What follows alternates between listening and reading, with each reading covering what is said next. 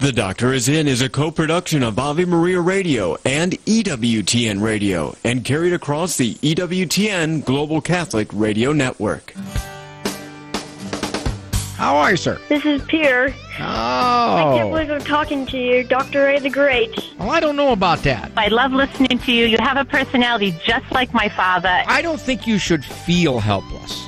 You are helpless. Doctor, I really appreciate that. That makes me feel a lot better. You be at peace, or else I'm going to yell at you. Trying to find a reason to speak to you. I think you're the best thing since sliced bread. That Ray, he's something. Thank you so much for what you're doing for all the parents out there. I don't know what I can possibly do.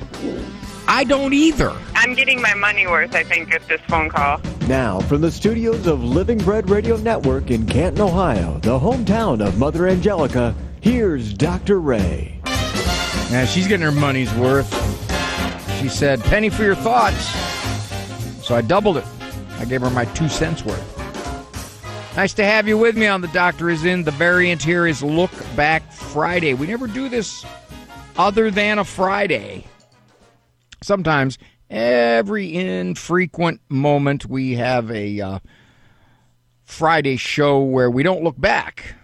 We just do a call-in, but that's rather rare. Most of the time we look at, notice how I include you in all that? Personal pronoun, plural pronoun. We look back at previous calls with much more to say about them. Always, that can be. Or just something happens within the call that I would like to pursue in another direction, but I don't want to divert our caller from the point they were asking about or wanting to make. So that's what we do on Look Back Friday. I just basically get to talk more. There are a lot of reasons why people neglect the question of God, the question of Christ, the question of faith. Most people have not a hostility, just an indifference. They don't pay a whole lot of attention to it. What's the matter? Yeah, God's there. I believe in God. Yeah, there's somebody out there, yeah. But in terms of actually living according to his guidelines, his ways, or if you accept that Christ is the God-man, living according to the ways he gave his church to teach, and there's a lot of reasons for this, of course. Big reasons are that they morally run up against a teaching that they don't like at all, or it makes their life quite inconvenient as they see it. But one of the big ones, and I find this fascinating because I think it's a direct outgrowth of the self-esteem movement. In the 70s, Gathering Momentum, put out by a fellow named Carl Rogers, psychologist, talked about how important that you see yourself very positively, see yourself as just a flat-out valuable human being. And the theory said that the better you see yourself, the less likely you are to get pulled into difficulties in life. Why? Because you got a good self-image. So I really don't need to do things to try to get approval, or I don't need to do things that would be risky to get attention because I'm pretty comfortable with myself. Now, the research doesn't show that self-esteem is related to much. Despite all the nice theory, research doesn't support that. But I think there's been a byproduct in this whole self-esteem movement that has infected our view of religion. Many of you probably heard people say this, probably people in your own families, your grown children. I'm a good person. Now, you see, that line makes absolutely no sense. Makes no sense. At a number of levels. One, the question could be asked, What is good? Who defines good? There are those who believe it's absolutely wonderful. It's to be celebrated to get rid of that child in the womb. There are those who believe, no, that's killing a human life, an innocent human life. Okay, which one of those is good? Which one's good? There are people who believe that it is good to, well, in the extreme, blow yourself up to kill people. Well, is that, they believe it's good. That would make them a good person. You had to go straight to heaven. Is that good? So, when someone says, I'm a good person, the logical question is, who determines good? What is good? Now, if they say, I don't hurt people, I live responsibly, I'm a fair person, they define that as good. Could you not say, well, that's culturally good? The culture says that's good. If you were in, for example, some Middle Eastern cultures, they would say it's good that women be covered from head to toe, that they are not allowed to drive, that people with same-sex attraction should be severely punished. They believe that's good. So when one says, I'm a good person, he's really saying, I define good by the culture. But even at that, it's shaky. For example, if someone says a 9-year-old should be able to decide whether he or she wants puberty blockers, that's good. Another person says, no, that's not good. This is a child who doesn't know at age 9 the ramifications of this decision and doesn't know at age 9, doesn't have the maturity to make a long-lasting, life-altering move like this. Which is good? Some in the culture say that it's good that you let the child decide at age 9. Others in the culture say, no, it's horrific that you let a child decide at age 9. Which is good? So the main problem is defining good. Who says? But there's one more level of difficulty here. If someone says, for the most part, I'm a good person, 80% good, you know? I mean, I got my flaws, I got my weaknesses, I do wrong things. Of course, one could say, what are wrong things, right? Who says they're wrong? If there's no God, what's right or wrong? I mean, it's just kind of totally all decided by the cultural flow. But I would say to them, no.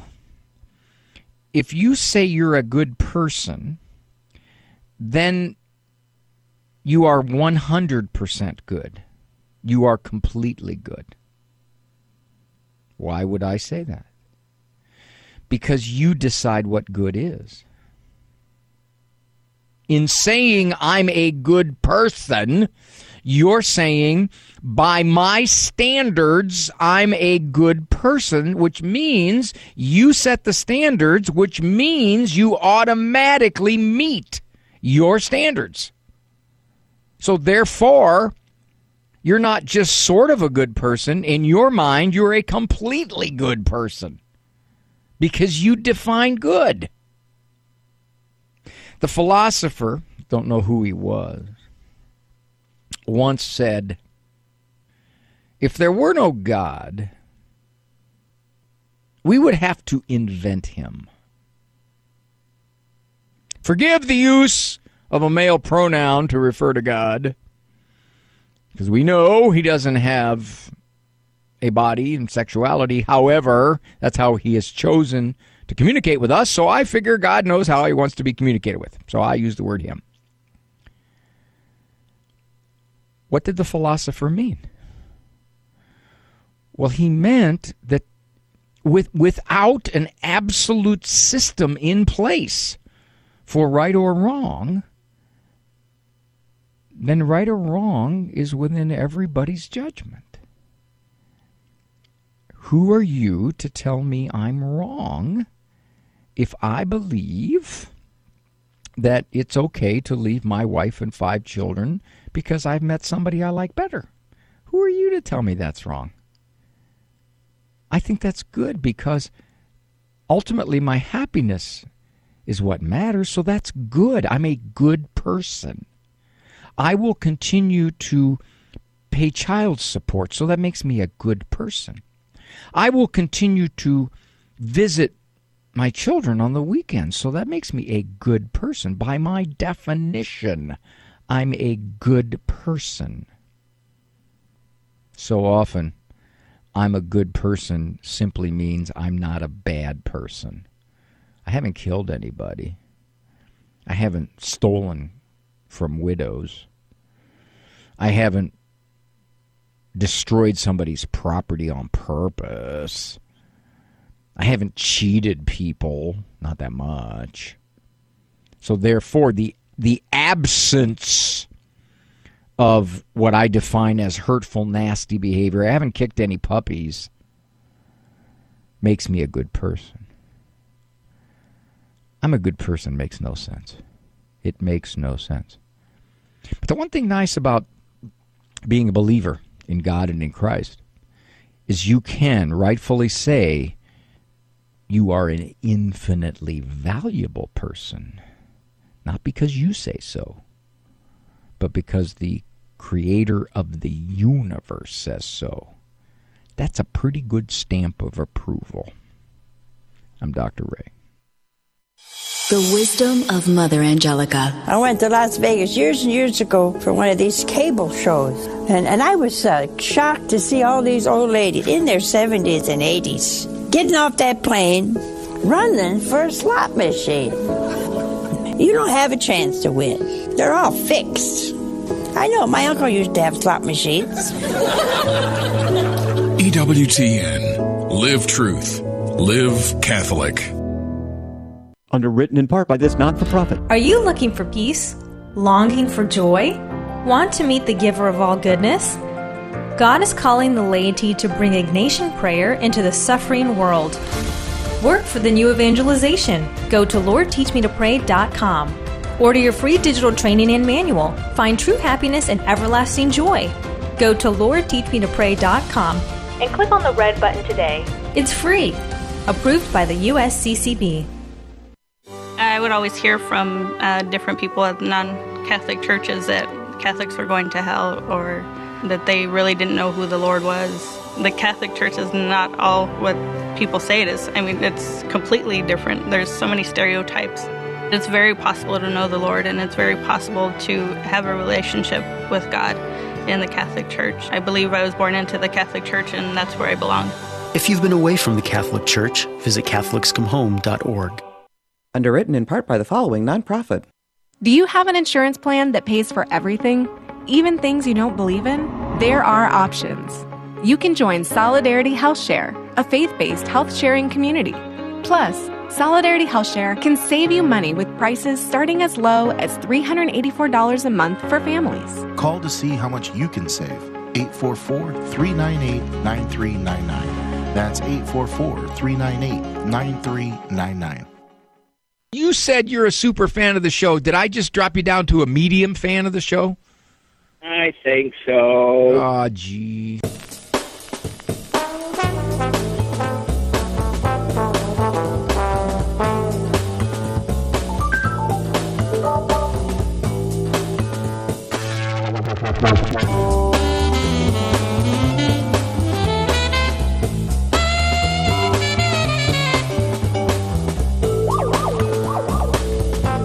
My wife asked me what I wanted for my birthday. I told her, I said, all I want is not to be reminded of my age. That's all. That's all I want. Yeah, it's 50-some candles on the cake, and that was a piece I had. Nice to have you with me, Dr. Ray Guarendi. Appreciate the company. This is Look Back Friday, a variant of The Doctor Is In. Doctors In is a co-production of the EWTN Global Catholic Radio Network and Ave Maria Radio Communications. My producer man, who does all the editing on these look-back calls, is Andrew Kruchek. He's got a little son named John and a daughter named Audrey Rose. Very, very nice names. What else? Just a quick thing. The TV show Living Right with Dr. Ray, EWTN Global Catholic Television Network, is in season number 12. Those seasons will all be starting out. Every once in a while I get an email and somebody says, okay, when's the new season coming? Well, it should be here very, very shortly. Got some great guests and some good times on the program. I'm still doing my own stunts. No body doubles, but it's getting close.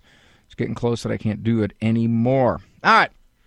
Now, Christopher from New York says his parents have changed. Let's see what he means. That's an interesting way that your mom would phrase it. Your mom would say that your dad just became old recently. Well, this is the thing. She's 9 years younger than him, and she said that a number of years ago. So she may have said that like 9 years ago. How old is he? He'll be 86 in a couple months. Does she say that his personality has changed in the last several years? No, but I usually don't talk to her about this because now, like it was like an overnight thing. Even though she's 9 years younger, it's almost like now she's turned that way. Like every day that I call them, okay, and I have other siblings. A couple of us call them every day. A couple of us don't call them at all, but whatever. Every day that I call her, they're sick. Every day. Your mother can't come on the phone. She's sick. My God, I'm thinking. I said she can't come on the phone. How sick is she? I said, and I told them. I tell them because we're very close. I said, Dad, every time I call your house, you're sick. I said, that's impossible. Even if you're old, how could you be sick? You don't understand. And he had said, this is the big issue, was that he had said years ago, say when he was 80 or something like that, from now on, I don't want to hear about anybody's problems. I had problems my whole life. I dealt with them. And I don't know how many more days I have left on this planet. I want to enjoy my life with my wife. And he always says my wife. And they live in another state, Christopher? No, not at all.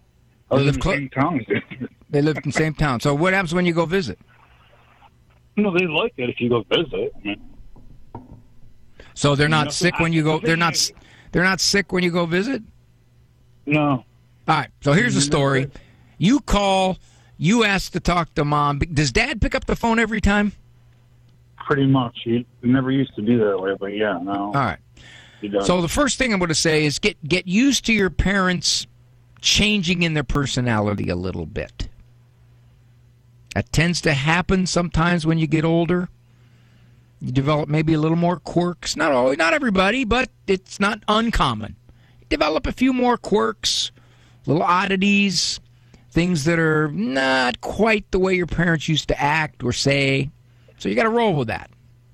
Now, if he says she's not feeling good, she can't come to the phone, don't dispute him.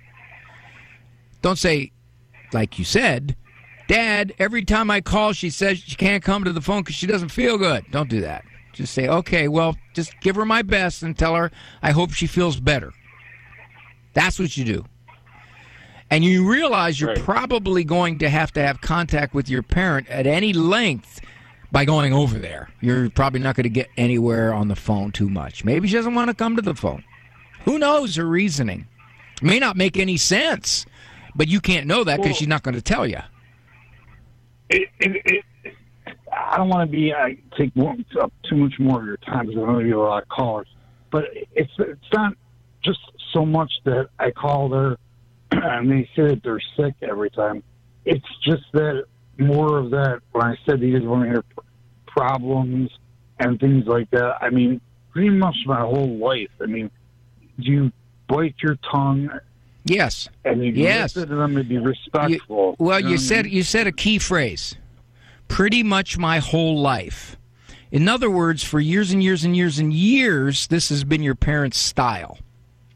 Okay. At some point, you say to yourself, I'm going to quit frustrating myself over their style.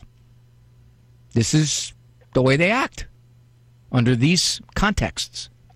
So therefore, when they do this, they complain about the same things over and over and over and over and over again. I'll just patiently listen and maybe extricate myself from the phone a little earlier. I don't have to sit for 47 minutes and listen to a barrage of complaining. But at the same time, you don't frustrate yourself, because that seems to be the problem. You're not going to change your parents. They've been doing this all their life, according to you. So you're not changing them. You got to change you. You got to say, I'm going to stop frustrating myself. If I call, this could be what I hear. All right, what's my plan? Well, my plan is to say, well, Dad, tell Mom I love her. Hopefully she feels better, and I'll talk to you soon when I come to visit on Friday. That kind of thing. Got to have your plan.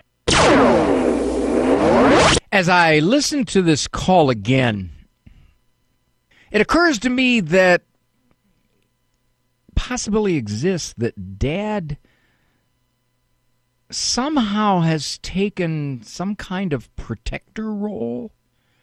He is the screening device, the wall, the blockade, if you will, between anybody and Mom. I don't know if there's been cognitive slippage. I certainly can't make that call at all. It's not unusual.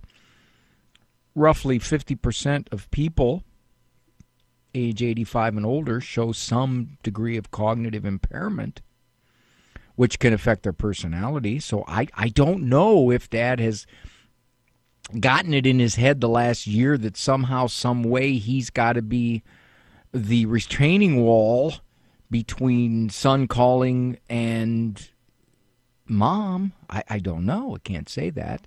And obviously, if we had time to talk a lot longer, I could have asked the son, have you noticed other things going on with your dad, with your mom, with the dynamics between both? But here's the key question I think that comes out of that call. How long does it take? How many years does it take to come to the conclusion that a certain person in my life, certain people in my life are the way they are? That they're not going to change. They may see nothing wrong with the way they are. They may have hidden hostilities I know nothing about. They may be carrying resentments toward me that they've never revealed. So the question becomes, how long do I need as a person to come to the conclusion that this is the way it is? Very, very hard for people to do that. They take so very long to come to that conclusion. So much of the distress and the frustration that people bring to me is because of other people's behavior. Much of the time, it's repetitive behavior. It's part of their personality. It's the way they've been for the last 37 years. And yet, they still frustrate the person. Many people believe that, well, if I just kind of accept this and don't distress myself over it, then the other person's going to run wild. They'll just figure, okay, I could just be any way I want. I want to comment just a little bit more about this whole idea of if I accept certain things, that gives the other person permission to continue to be difficult. When we come back.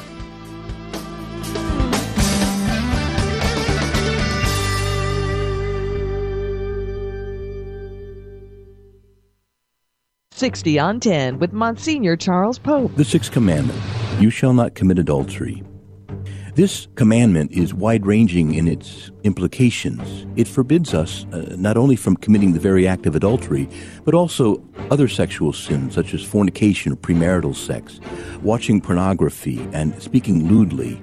Likewise, homosexual acts and acts of masturbation are also forbidden us. And the Lord himself even enjoins us to a purity of mind that we should not freely entertain lustful thoughts. And so it's wide-ranging, it's challenging, but it's in service of the great sacredness of human life which comes from sexual activity. So we thank God for this great gift of sexuality, and we ask for his grace to live it with great reverence. The sixth commandment, you shall not commit adultery. For more about the 10 Commandments, visit EWTNRC.com. Christ is the answer with Father John Riccardo. Here's the new challenge. At least 1 hour a week in front of the Blessed Sacrament, with the goal of an hour a day in front of the Blessed Sacrament. I had a guy come up to me and he says, Father, I'm doing a lot of things. I'm in a men's fellowship. I pray with my wife every day. I go to Mass every Sunday and usually a couple times during the week. I read Scripture. He goes, I want more. I said, do you pray in front of the Blessed Sacrament? He said, outside of Mass, no. I said, I think that's the more. See, all these saints, these are the ones who surround us. These are the ones who ran before us. These are the ones who fought well, who kept the faith. They would tell you, as would every single saint in heaven right now, you cannot run this race if you don't spend time with the Master. Whatever else we're doing, it's second, third, and fourth. First things need to be first. And the first thing is to be with the Master. And the Master is Jesus.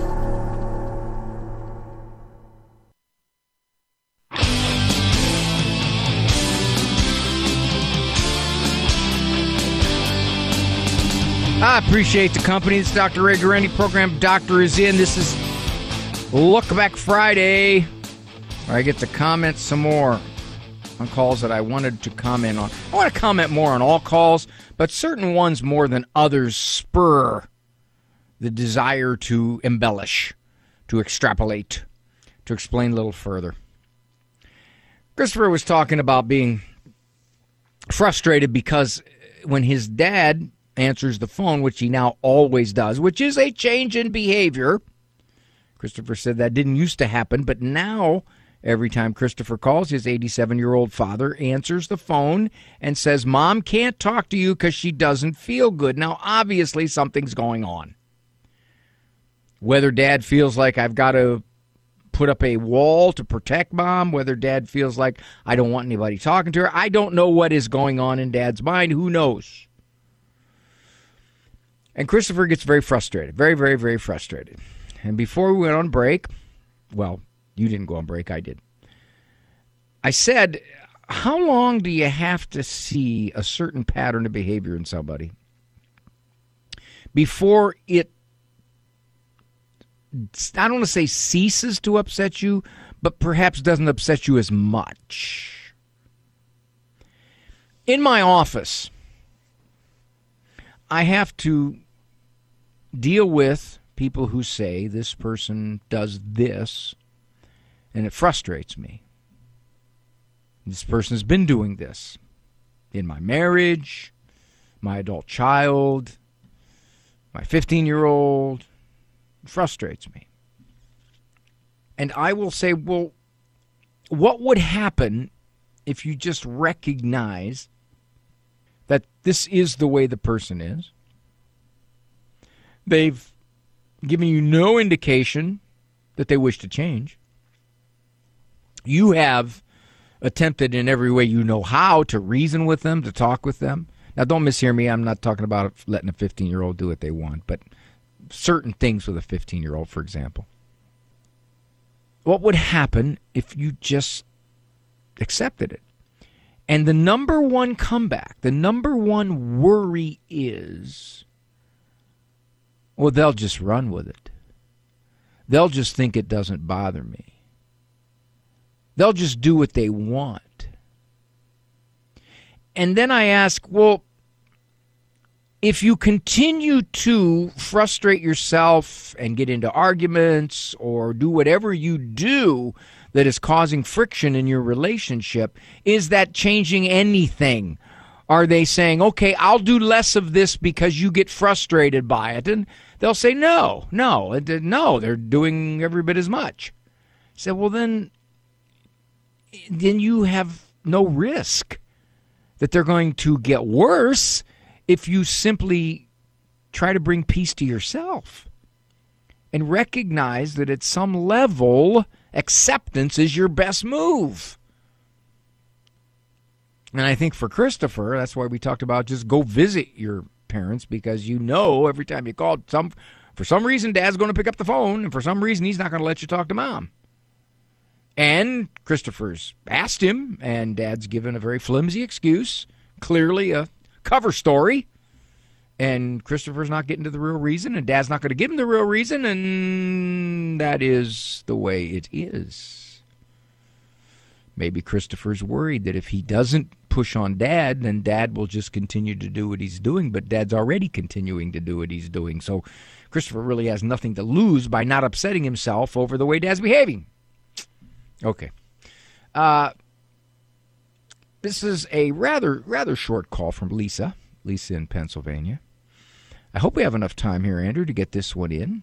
4.5. Yeah, I might have to talk about Lisa after the break, too. Lisa, when families drift. Now, this all drifting apart, did it happen because of hostilities, or no, just the fluid flow of life? I think the flow of life, but it's just sort of, they always were like, my parents were always like, family.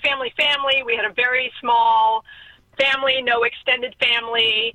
And then as we grew older and started having kids, they were like, yay, grandkids. But then, they would spend the whole summer, at their vacation house. And then last couple of years, they've been, spending the winter in Florida. So we just don't really see them, and there's just not a lot of effort.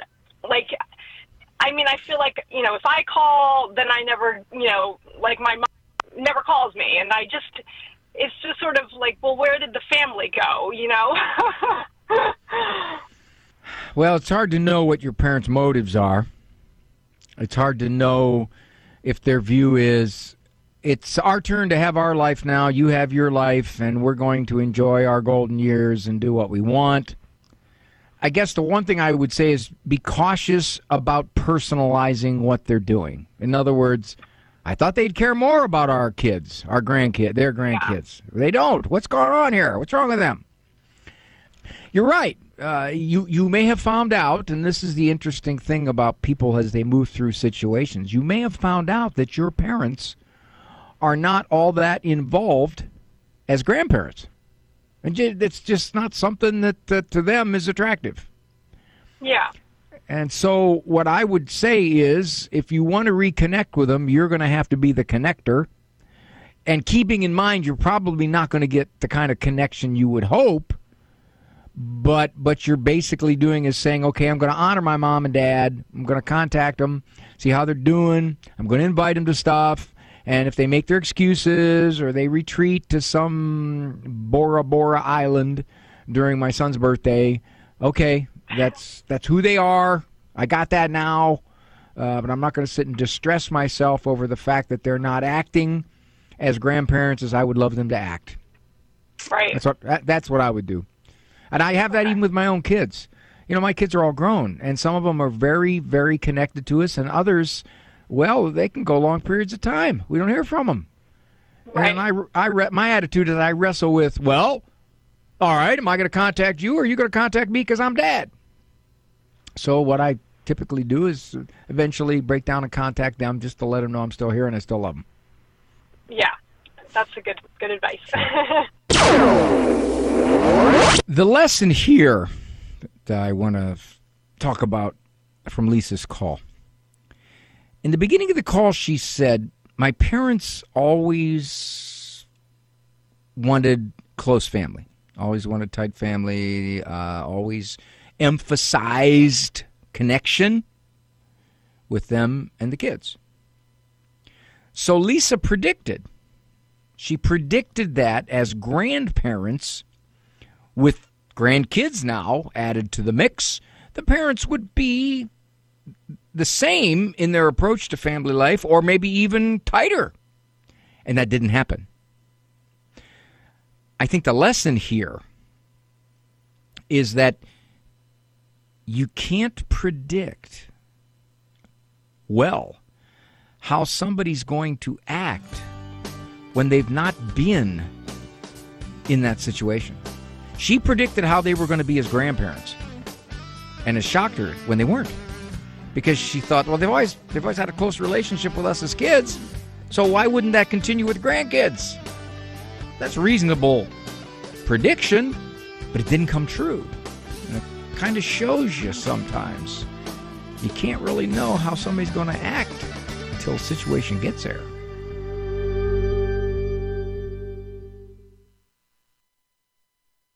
The best way for the church to respond to this new woke religion is to actually begin to see it as religious. What they're offering is a new sense of believing, a new sense of belonging, and a new sense of behaving. They have new commandments regarding tolerance and inclusivism and multiculturalism and egalitarianism. And what's remarkable about this is that the woke people seem to think that the Christian faith is a barrier. Look, Christianity has always taught that the gospel was a universal message. Christ died for all. All human beings are created in the image and likeness of God. And we all have solidarity in the fact that we sin. And yet the church gets no credit for its great cultural achievements.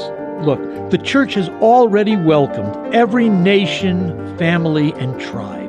We are the first universal people. Cresta in the afternoon, weekdays at 4 Eastern on EWTN Radio. Do you have a bad temper? I'm Chuck Gatica, and this is Journey Strong. From the Old to the New Testament, Scripture speaks about us controlling our anger. Proverbs states that those of us with a hasty temper will make mistakes. We also know anger issues can lead to health issues. We can cause a fight, lose a friend, or witness to others in ways that are unproductive. Mayo Clinic suggests some ways to manage our anger and dial down the temperature of our anger. Practice deep breathing, maybe a personal timeout. Think before speaking. Calm down before discussing a concern. This will lead to less stress. Identify solutions and present them calmly. Try using humor or laugh at yourself. Humor can be a great diffuser. Most of all, if you have persistent anger issues at work or at home, don't be afraid to seek help. For more details on managing anger, look for the Journey Strong tab at the homepage of AveMariaRadio.net.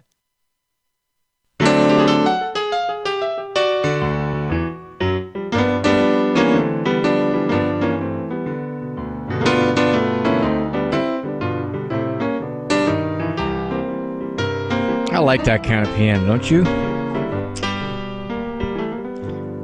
I see people that are just incredibly talented on instruments. I gotta admit, my admiration drifts into envy. I'm so impressed with that level of skill. Okay, we got an anonymous mom from Washington. There's a question about her son acting up. Now, kids acting up is a very common question, so there must be some angle on this that I wanted to talk about. Now, you say you picked out this high school for him. Is it a Catholic high school? Yeah, it is, and he's always either been at a Catholic school or homeschooled, and it's a very small classical Catholic school. And he, like I said, he was not happy with our choice. He's a very social kid. He's also very athletic, and there's no sports there. Although he's permitted to play in the public school, but he has chosen not to do that. And so he has just he's always been the kind of kid that is very well behaved in other places. He's always gotten good grades, and but at home, my husband's his stepfather. He lost his dad when he was 3, and so there's that dynamic going on. And he's just always treated me with very disrespectful kind of language, nothing like overtly, calling me names or anything, but just always having a comment for something. And anyway, that has bled now into his experience at school, and he's kind of becoming the kid that badmouths the school or badmouths the teacher, especially with younger kids. And is the school saying we don't want to deal with him? He's getting to be too much for us to handle? Not quite yet, but that conversation is pending. And to maybe even complicate matters, my husband is one of his teachers, and they don't have the best relationship. Your husband thinks that this young man has been allowed to be too undisciplined with you. Well, that's true. Yes, that's very, very true. And your husband thinks that you've kind of protected him too much, and this has caused some marital friction. Yes, that's very true as well. And so now we're kind of to the point where trying to figure out, do we continue to keep him in the school? I'm very opposed to public school, although that's where my son wants to go because that's what everybody else does. We're the only Catholics in our family, so that doesn't help. Your son has realized that if he acts up enough, he's going to force somebody's hand. Yeah, that's starting to happen for sure. And so we're not wanting to reward that behavior, but at the same time, we're not sure what to do. I don't want to homeschool him because he has an attitude at home where there's lots of fighting. Okay, question. From what you're describing, it doesn't sound like much of a surprise that he would decide to act this way at school since he's had a history of acting this way at home. Right. Is there a reason why you haven't let your husband discipline him? Well, I don't know why the school hasn't done much disciplining, and I sent an email to all of the teachers not that long ago because he finally lied to me about doing homework. He's never done that before. He's always been responsible about that.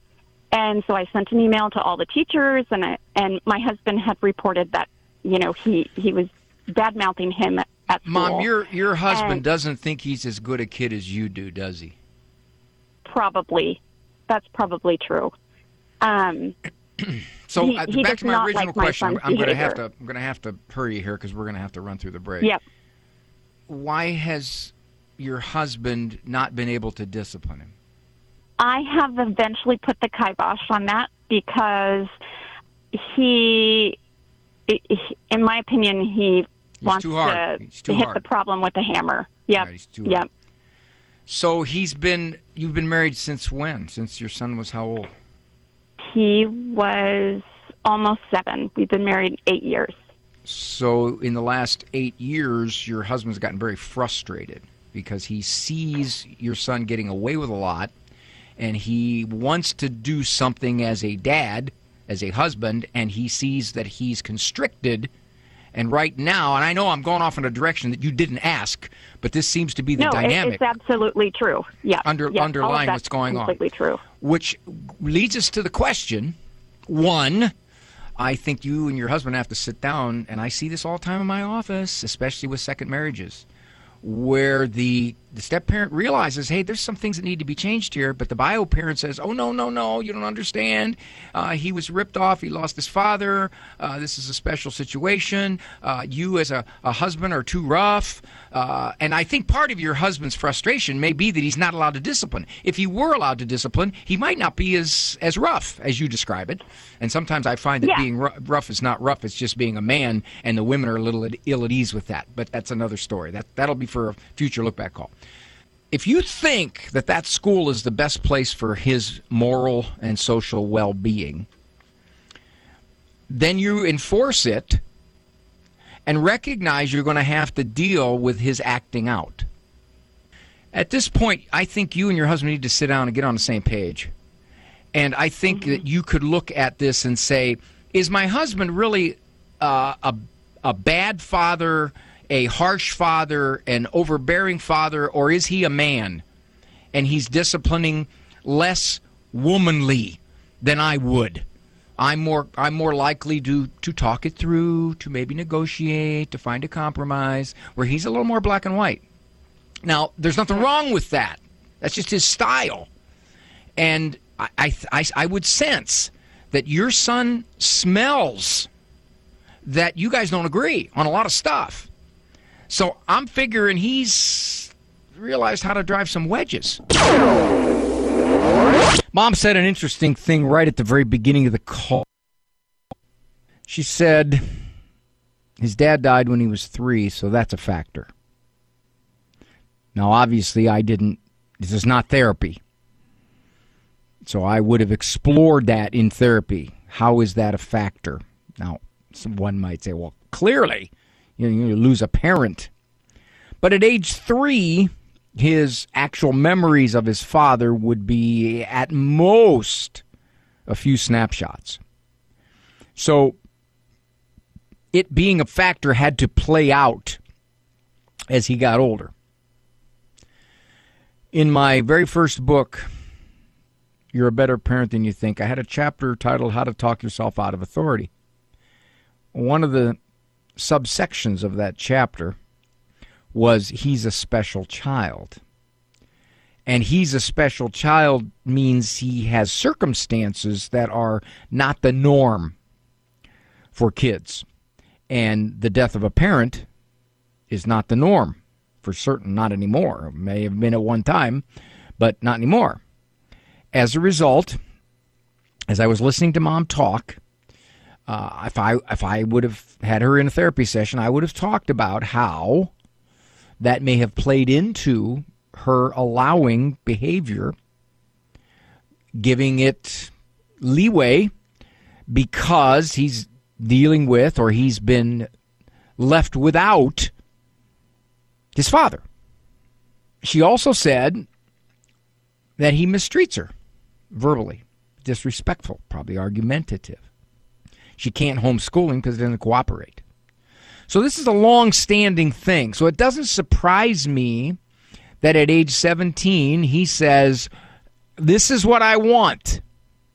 I want to go to public high school and you won't let me, so therefore I'm going to make trouble. That doesn't surprise me. There are statistics that say one of the main reasons for the failure of second-time around marriages is the children. Because oftentimes the biological parent doesn't like the step-parent's discipline views. My experience has been much of the time the step-parent's more objective.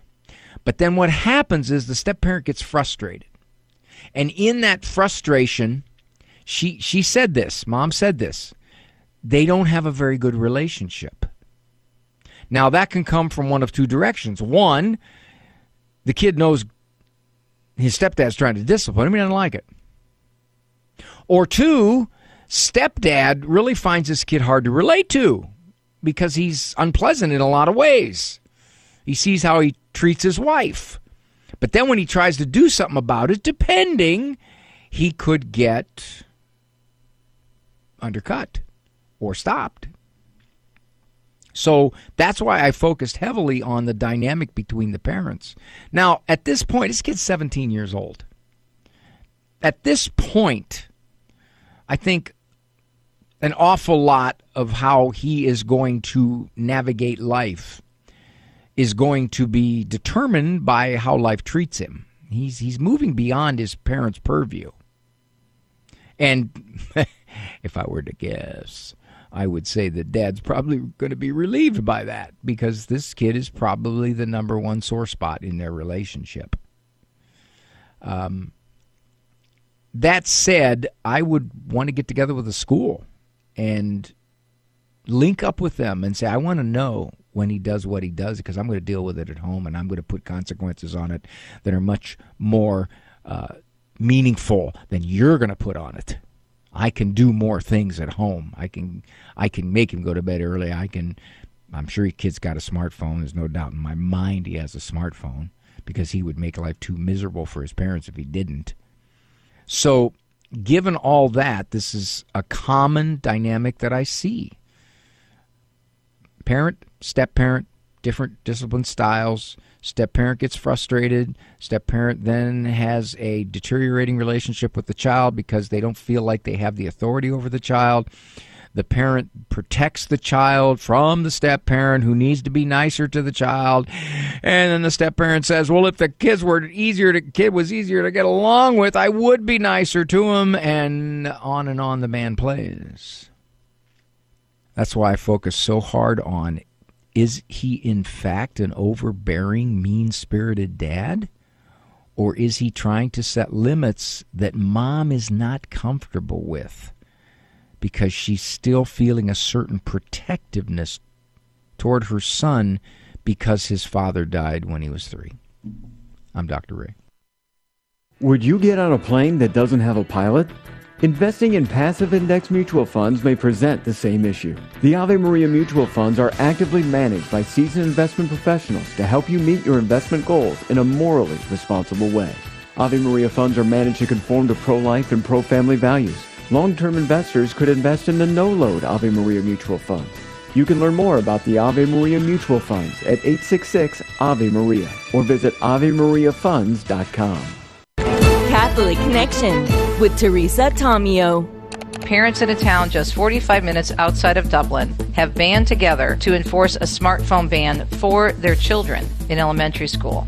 It was just the striking results of the rising anxiety, depression, and everything we noticed of having a mobile phone, especially among young children.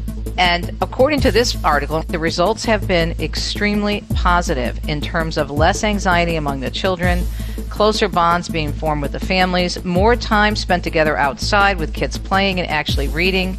I mean, this is such common sense. All too often, I think it's hard for parents and grandparents to resist, right? Well, mom and dad, everybody has one. It's really incredible, this simple effort of parents coming together and saying, you know what, we need to do something. Catholic Connections, Teresa Tomeo. Weekdays, 9 a.m. Eastern on EWTN Radio. Hello, Steve Ray here. Everything in the Bible and in the Catholic Church starts with the book of Genesis. It reveals to us God's plan for mankind. Yet Genesis can be daunting, especially given the scientific discoveries of the last few centuries. Well, that's where I come in with my new book, Genesis, a Bible study guide and commentary.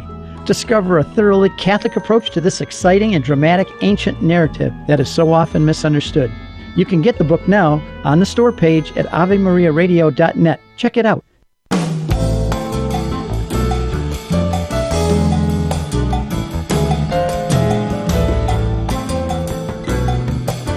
Dr. Ray Guarendi, thanks for joining me here on The Doctor Is In. This is Look Back Friday as we are ending it.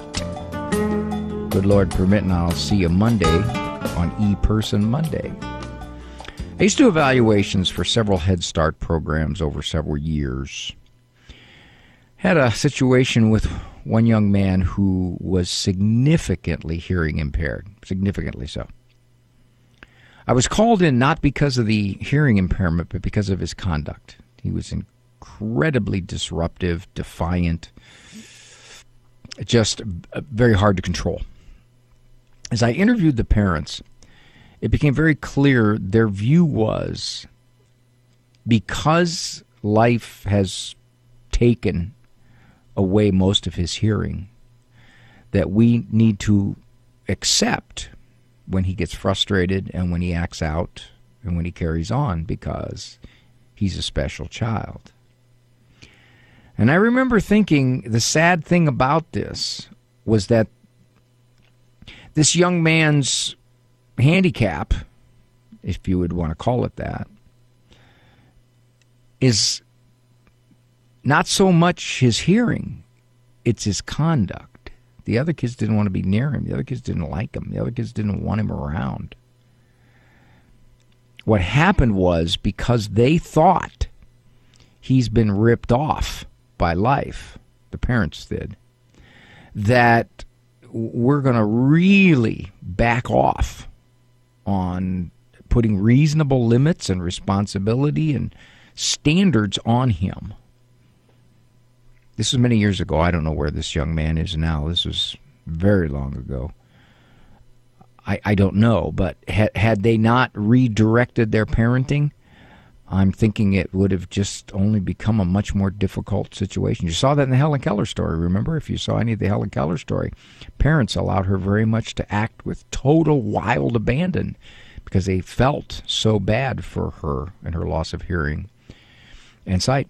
Thank you for joining me, Dr. Ray Guarendi. Thanks, Andrew Kruchek. Walk with God always, please. And if you fall, get back up. For information on Dr. Ray's presentations, books, and CDs, visit drray.com and follow him on Facebook. The Doctor is In is a co-production of Ave Maria Radio and EWTN Radio and carried across the EWTN Global Catholic Radio Network.